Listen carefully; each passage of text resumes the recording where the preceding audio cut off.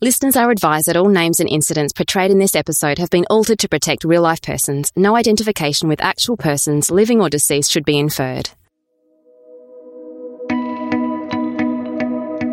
We've heard the folk stories of Google employees working from beanbags, of open plan offices, Friday night drinks and professional development workshops in Bali. These are extreme examples we use to convey and make tangible a very complex and intangible thing: workplace culture. In most other examples, when culture is referred to, it's because things aren't going well, when it's quote-unquote toxic. The first step to ensure you avoid joining the second, less glamorous club is knowing that culture will happen, whether you design it or not. That it's not enough to plaster value statements on the foyer wall or add coffee machines and ping-pong tables. Culture is deeply structural and behaviour-driven, a powerful resource only humans can create and sustain.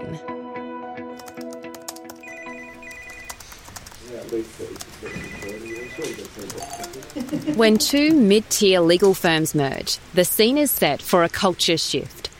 4 months after announcing their intention to combine, Australian firms Bryce Close and Clume Lawyers officially merged to become Bryce & Clume. The combined firm now boasts 370 staff members and has been operating as a new entity for 4 months. Founding partner of Bryce Close, Max Bryce, will exit the business to retire in 2 years following a transition and settling period.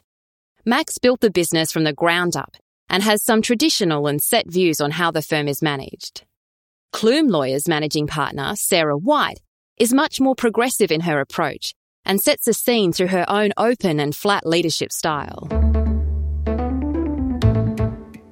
While the firms have similar values, in the merged environment the culture is shifting as the organisation grapples with two leadership styles and working within the COVID-19 environment. How do they merge the best of both old worlds for the new entity and come through the global pandemic as a solid business? You are listening to In Business with BDO. Welcome to In Business with BDO, where we bring the experts to you to share their insights on the top issues and topics impacting organisations and finance-related issues affecting individuals in Australia today. I'm your host, Jennifer Mary, and in this episode, we're exploring culture, its essential role in successful business, how to identify it, how to shift it, and how it influences organisations in times of great uncertainty. But first, what is culture? From a simplistic perspective, I really look at it as those normalised behaviours of what's accepted in an organisation. How do we behave on a day-to-day basis, and how does that align to our belief systems? Oftentimes we have amazing values put up on a wall, but it doesn't necessarily play out that they are actually the basis of how our culture has formed over time and what the true behaviours are. That's Janine Waters. She's the National Leader for People Advisory across BDO Australia. Really what we do on a daily basis is we work with organisations, we work with leaders in organisations to really understand how to get the best out of their people. 9 times out of 10, that comes down to how we help them shift culture. You can tell when your culture is moving in the right direction is when people feel empowered and also feel safe to be able to call out behaviours that are not in alignment with what the organisation and the people and the leaders determine as being the core values and the core behaviours for the environment. And that's Dr. Joe Aquino, Associate Director of the People Advisory Team at BDO Brisbane. What tends to happen a lot of times in some organisations is leaders feel like they don't have the courage to actually pull up on those behaviours, and then all of a sudden we start to move into a bit of a murkiness into, well, what is our culture? What are we actually standing for? And are we really aligned in all of this? As we move through the COVID-19 crisis and many begin to return to work, how we operate in our workplace cultures has never been more exposed, more challenged or more relevant as it is now. In the current COVID-19 environment, how important is culture? In a situation like this sort of crisis that we're facing right now, culture is actually key to how an organisation comes out of this in a really positive way. We rely on our employees when we're managing through a crisis to really step up and to often make sacrifices, whether that's financial in some organisations at the moment, whether it's giving more than they've ever given before, whether it's pivoting and performing in a way that they haven't had to perform in a job before. And culture really is key to enabling that to happen and to making employees feel motivated to do that, to feel aligned to our business and to say, really, I want to give my extra all to helping the business cope through this sort of crisis. They'll need to want to make those sacrifices. Exactly. They're asking you to work really differently. They're asking a huge amount of you as an employee. And you can see it play out where there are some employees and some organisations where there's a whole culture of we're all in this together. We're going to come out of this in a really positive way and we will all do what we need to do. In other organisations, it doesn't necessarily pan out that way. And I think where you have a culture where employees don't feel respected and valued, or where there's an uncertainty in the way they are expected to behave, then that doesn't play out in the same way. And you might see more stress in the organisation. You might see more confusion as people try to navigate, how do I even make decisions in an environment where I can't see my manager? I don't have the same sort of mechanisms in place as I have before. Or you can see in the media a lot of disgruntled employees who are really struggling to understand why a business has made the decisions that they've made. And all of that plays out to a much lower performance potentially for the organisation. And it's a much more difficult feat then to come through a crisis like this. Now, there's dozens of cliches about the toughest steel being forged in the hottest fire, about strength leading to adversity, about diamonds forming under monumental pressure. And according to Joe, as far as the cultural impact that COVID-19 could have on businesses, you can take your pick of metaphors because they all check out. If we think back to the case study where the culture was in that state of flux and there's two cultures sort of merging together, I think if you can even use the term benefit, but the benefit of COVID-19 is that the behaviours that organisations are seeing now are probably the baseline of where the culture is. So these are the things like the extent to which people put in discretional effort, the way they're supporting each other, the communication style and alignment and messaging from the leadership. They're all indicators of where the culture is right now. It's not one of those things where culture is not just an insurance policy that you pull out in times of stress and crisis. It's actually happening all the time. So I think when we think about the COVID-19 environment and we have an opportunity to pause, it's a good opportunity to look and reflect and think about the behaviours that you've seen in your organisation, because that gives you a really good temperature check as to what your culture is. And then that allows you to make decisions post-COVID-19, what you want to change and where do you want to shift it, or are you happy with what you're seeing? However, there was life before the pandemic, and while COVID-19 is dragging the discussion around culture onto main stage, culture has always persisted, and it's been under the microscope before, never more than when bad culture is identified on a national level. We talked about earlier why people talk about culture these days. The Royal Commission, I think, has elevated that discussion of culture significantly. Janine is talking about the Haynes Royal Commission, which focused on the financial sector, looking at banks and insurance institutions and how they delivered on their services. And that's because we can see that not only does it have an impact on performance in organisation, it has an impact on our reputation. So I think that's a really critical outcome of that. Some of the stuff that's come to the fore as the result of the Royal Commission is really understanding, again, that alignment of it's one thing to have values or culture statements that are pretty pictures and they're put on a wall. It's another thing to understand how every aspect of how we manage our employees, how we reward our employees, how we assess performance, what we measure, all of those things have a very dramatic impact on the culture of our organisation. And I think one of the things that we learned from the Royal Commissions is that when people see others doing things or demonstrating behaviour that is questionable, and then seeing the organisation and the leaders allowing that to continue without holding them to account, then what we've seen is others will follow.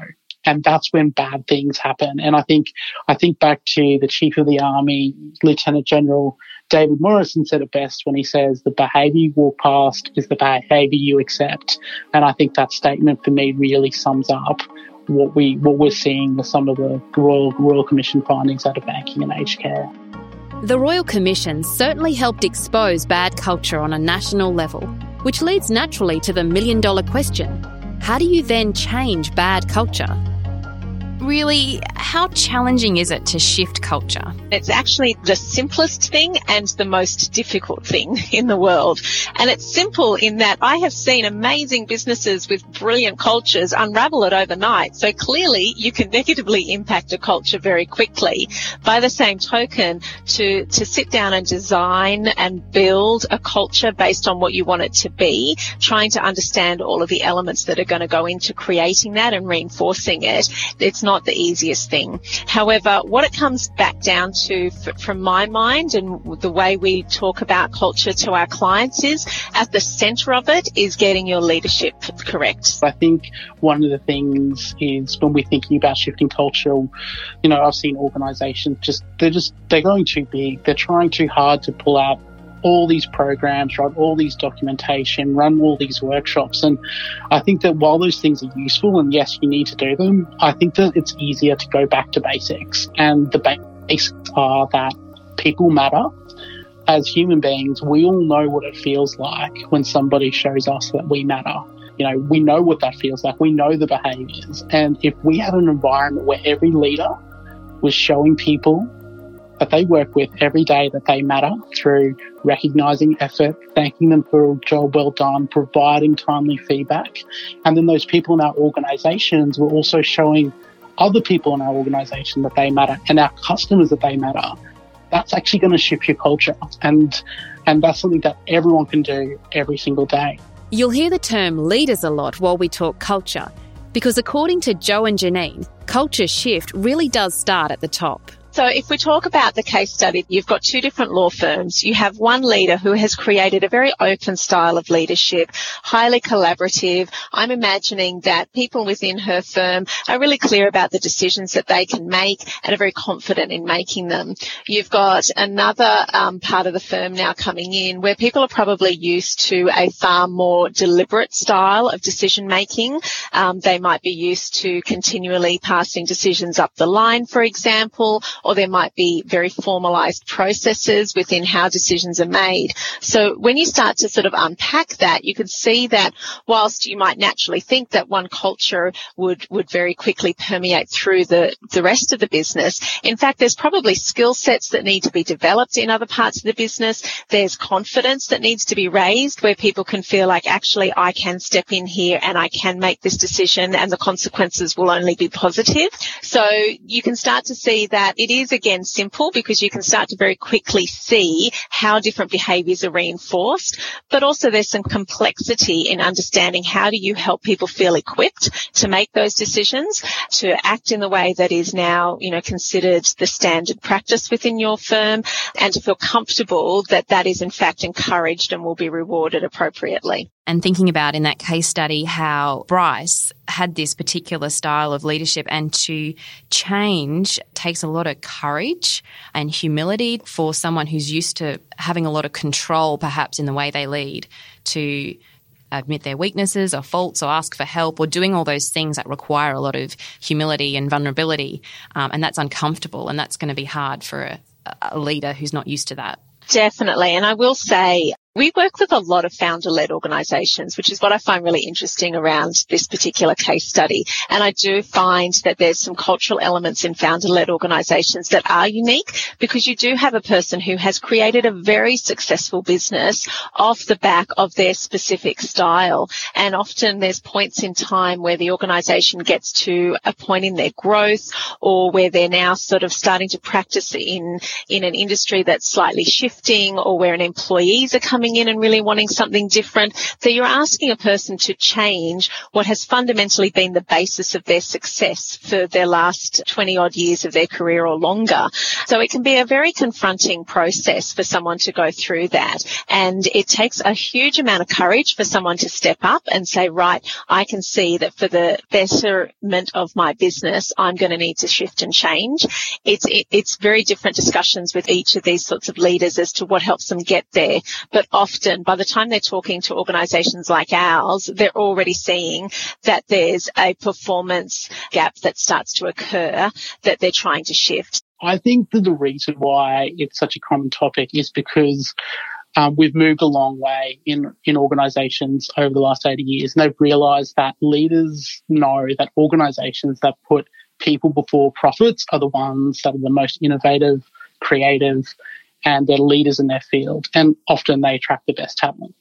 So I think leaders realise that this is the way that we need to move. And if you have a look at the top 50 places, best places to work, so in 2019, you'll see names of places like Hilton, Mecca Brands, Mars Australia. Look, they're in the top 10 about great places to work. And are they profitable? Well, absolutely they are. But what's common about them is that they put their people first. You look at Mecca and they talk about empowering women to look and feel their best. And they can't do that if we don't empower our own people to be the best they can be. What we're seeing is leaders moving away from profits, driving the profits and driving that as being the winning formula, instead thinking about, well, the formula is the best people working in the environment that allows them to bring their best, produces the best results, both for their people but also for their profit margin. I think what great leaders understand now is you can tweak a whole lot when it comes to your organisation. You can look at the way you're structured, you can look at your processes, you can look at your systems, but fundamentally you can have all of that working perfectly. But if you have a culture that doesn't allow people to perform at their best, then those things don't actually make up for that lack of a really high-performing culture.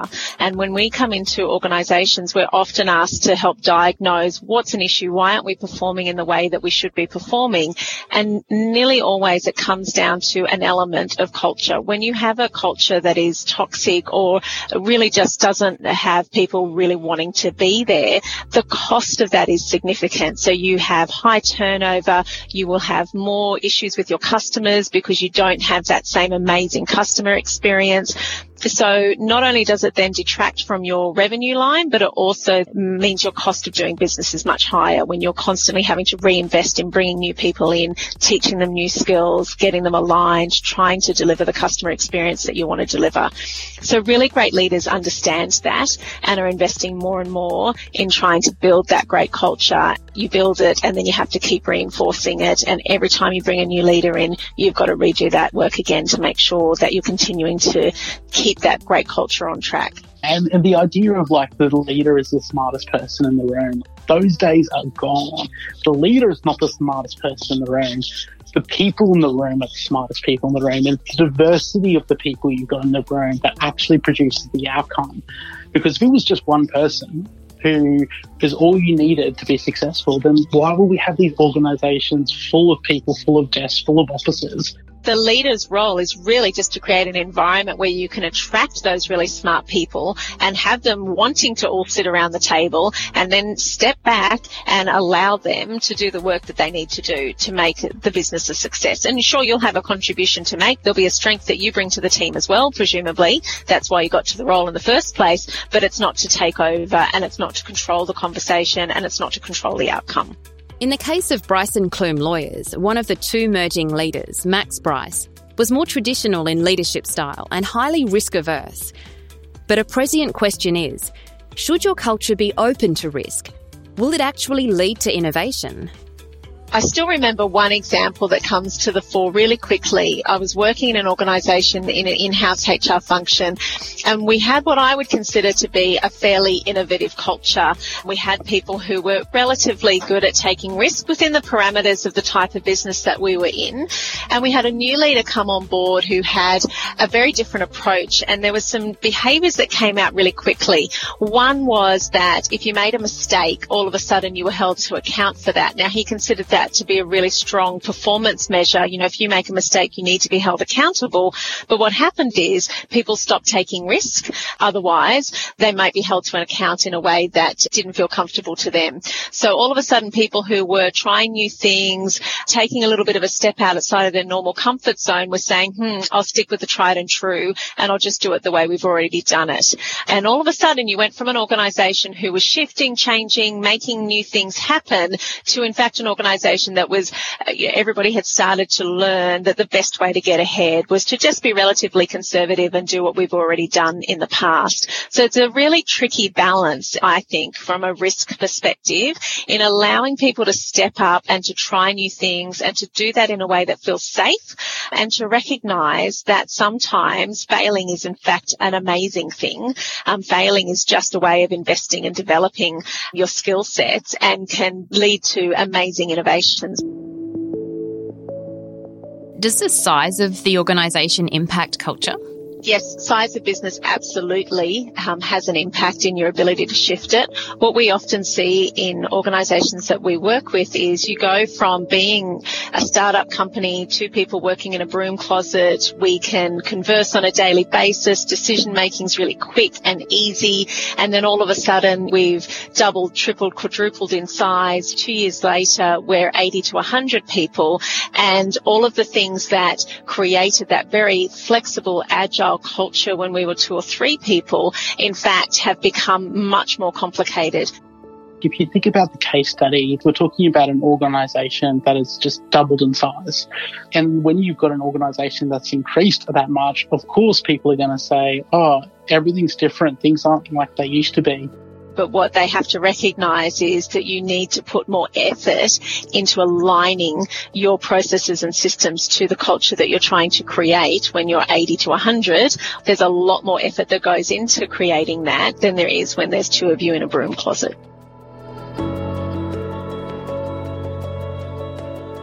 So whether you like it or not, you've got it. Whether you're big or small, you've got it.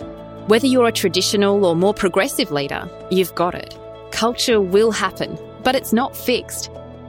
So how does culture shift over time?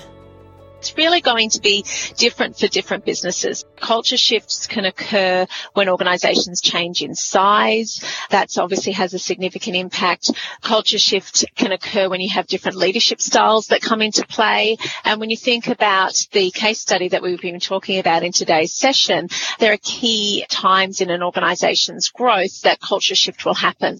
So the merger of 2 different firms is a really significant time for an organisation where they will have to start to really shift and understand what is it that we want to stand for as an organisation in the future, and what are the norms that we need to change in our organisation to help us get there. So it's not as simple as saying, right, we've now done our rebranding exercise, we're one new firm together.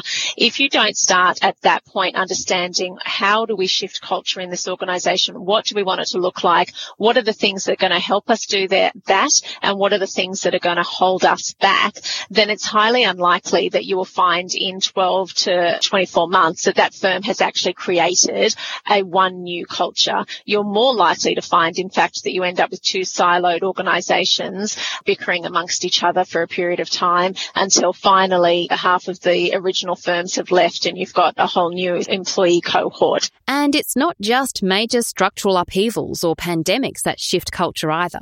More subtle internal mechanisms can shift and degrade it over time. When we think about culture shifts over time, one of the things that we've seen most recently is this idea around brilliant jerks. Organisations have people who are brilliant at their job, that are great, but they're just not great to work with. People keep them in organisations because they're producing so much value, and normally in relation to profits. So they go, we can't afford to get rid of them. Those tend to be the sorts of things that actually start to shift your culture and start to shift them in a way that maybe isn't so constructive. I imagine that even just acknowledging culture problems is very daunting to leaders. How do you demonstrate to them the return on investment, for investing in culture? I find most of the conversation I have with leaders, if we start with culture, then you can see the shutters come down really quickly, because often they feel like this is far too complex. And whilst we're getting a more solid shift on people recognising the need to look at culture, it's still something that they kind of shy away from if they're not really experienced in this space. The second thing that I find is often when we talk to organisations about culture, in fact, it's a byproduct of the original issue that they've brought us in to look at. So, I have an example around a firm that we dealt with last year, a client who were going through significant downturn in revenue. We were actually brought in because their accountant had said to us, look, their costs are rising dramatically around employees and we're not quite sure what's going on. We really want to understand that some more. And we went in and did a review and understood really quickly that they had a significant turnover. We're talking 150% in many of their departments. That was having a flow-on effect to really low customer satisfaction. There was lots of frustration coming from their customers. It was on all of their Facebook sites. You could see it in their reviews. And that was then leading also to a downturn in revenue. So we had all of these complicating factors. And when we did the review, we got down to some really core leadership issues that were impacting culture significantly. So employees were very quickly coming in, getting trained up, starting to deliver value, and then recognizing this is not the place that we want to be. So when you look at examples like that, it becomes really obvious why you would invest in shifting culture.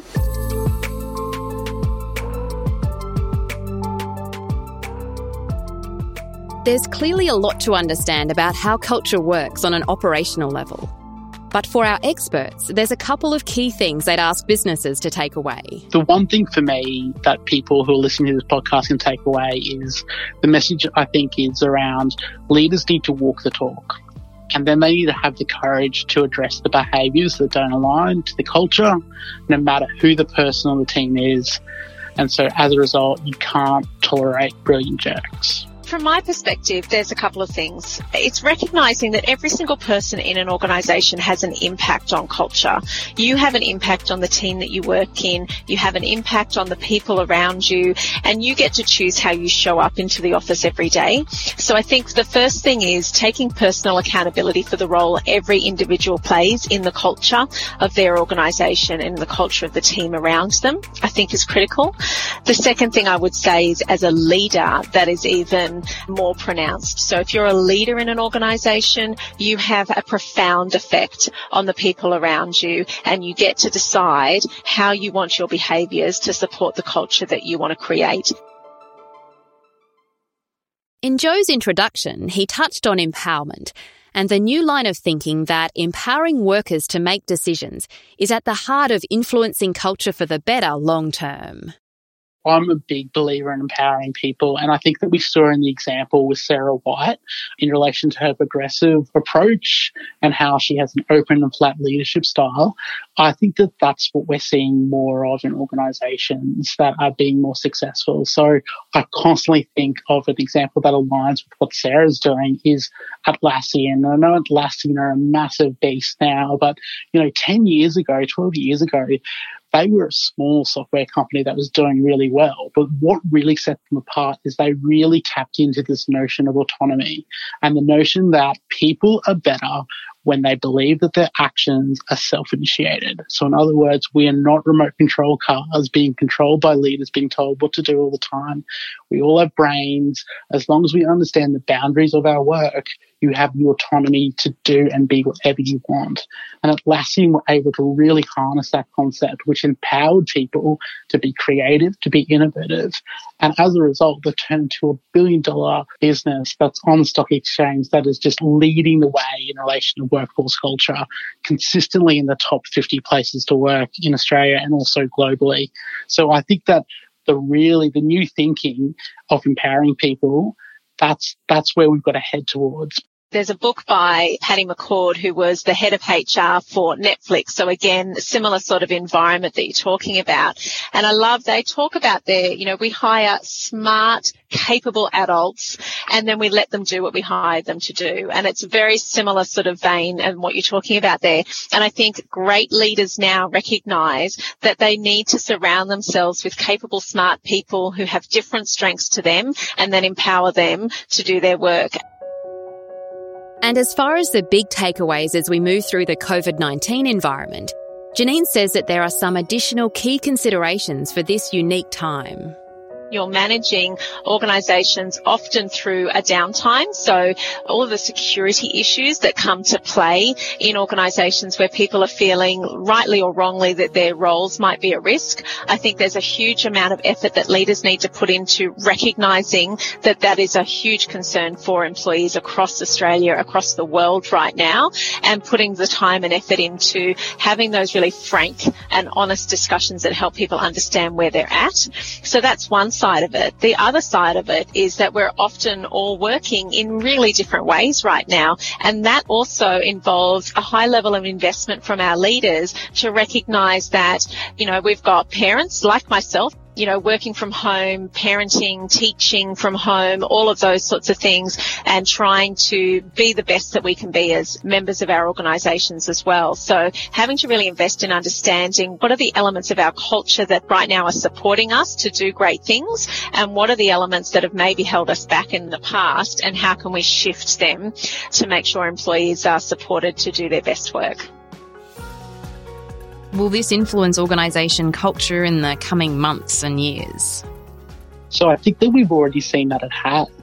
And what I loved about this time right now is it's catapulted organisations forward. So I think one of the things that we've observed with our clients is that organisations as a whole have responded pretty well. So they've gone with the well-being, they've gone with the safety of their people. Even organisations that I know that I work with that aren't orientated that way to begin with. So I think what's going to be really interesting for all organisations moving forward is people have responded quite well to that sort of support from their leaders and from their businesses. I actually think we're going to see a bit of a move moving forward with regards to culture of it being really humanistic, really people-centred. The level of humanity that is coming through, I think, is so powerful. The number of leaders I've seen get up and say, wow, I'm really struggling with this. I have so many decisions I'm making on a daily basis that I've never had to make before. Let me see how I can get through this. I think there's a huge amount of forgiveness that comes from people within an organisation where they see that kind of mindset. So interesting that this situation has maybe made some organisations that didn't have that kind of culture to implement it, and this hopefully will continue. Yeah, absolutely. And I think that they're probably getting feedback from their people that they want this. People are doing check-ins, asking questions that actually really matter to people. Whereas prior to this pandemic, I think if you asked a lot of people, how often did your manager or your leader ask you how you were feeling, or ask you if you felt safe or if you needed more engagement? These are things that probably leaders weren't doing a lot of. And again, one of the things that COVID's allowed us to do is probably sit back, stop, reflect and think, well, what exactly do our people want? And what people want is they want to feel valued. They want to feel recognised. And so as a result, I just feel like we're moving into a more humanistic approach to culture and approach to how our organisations would run, which I think is a really positive step.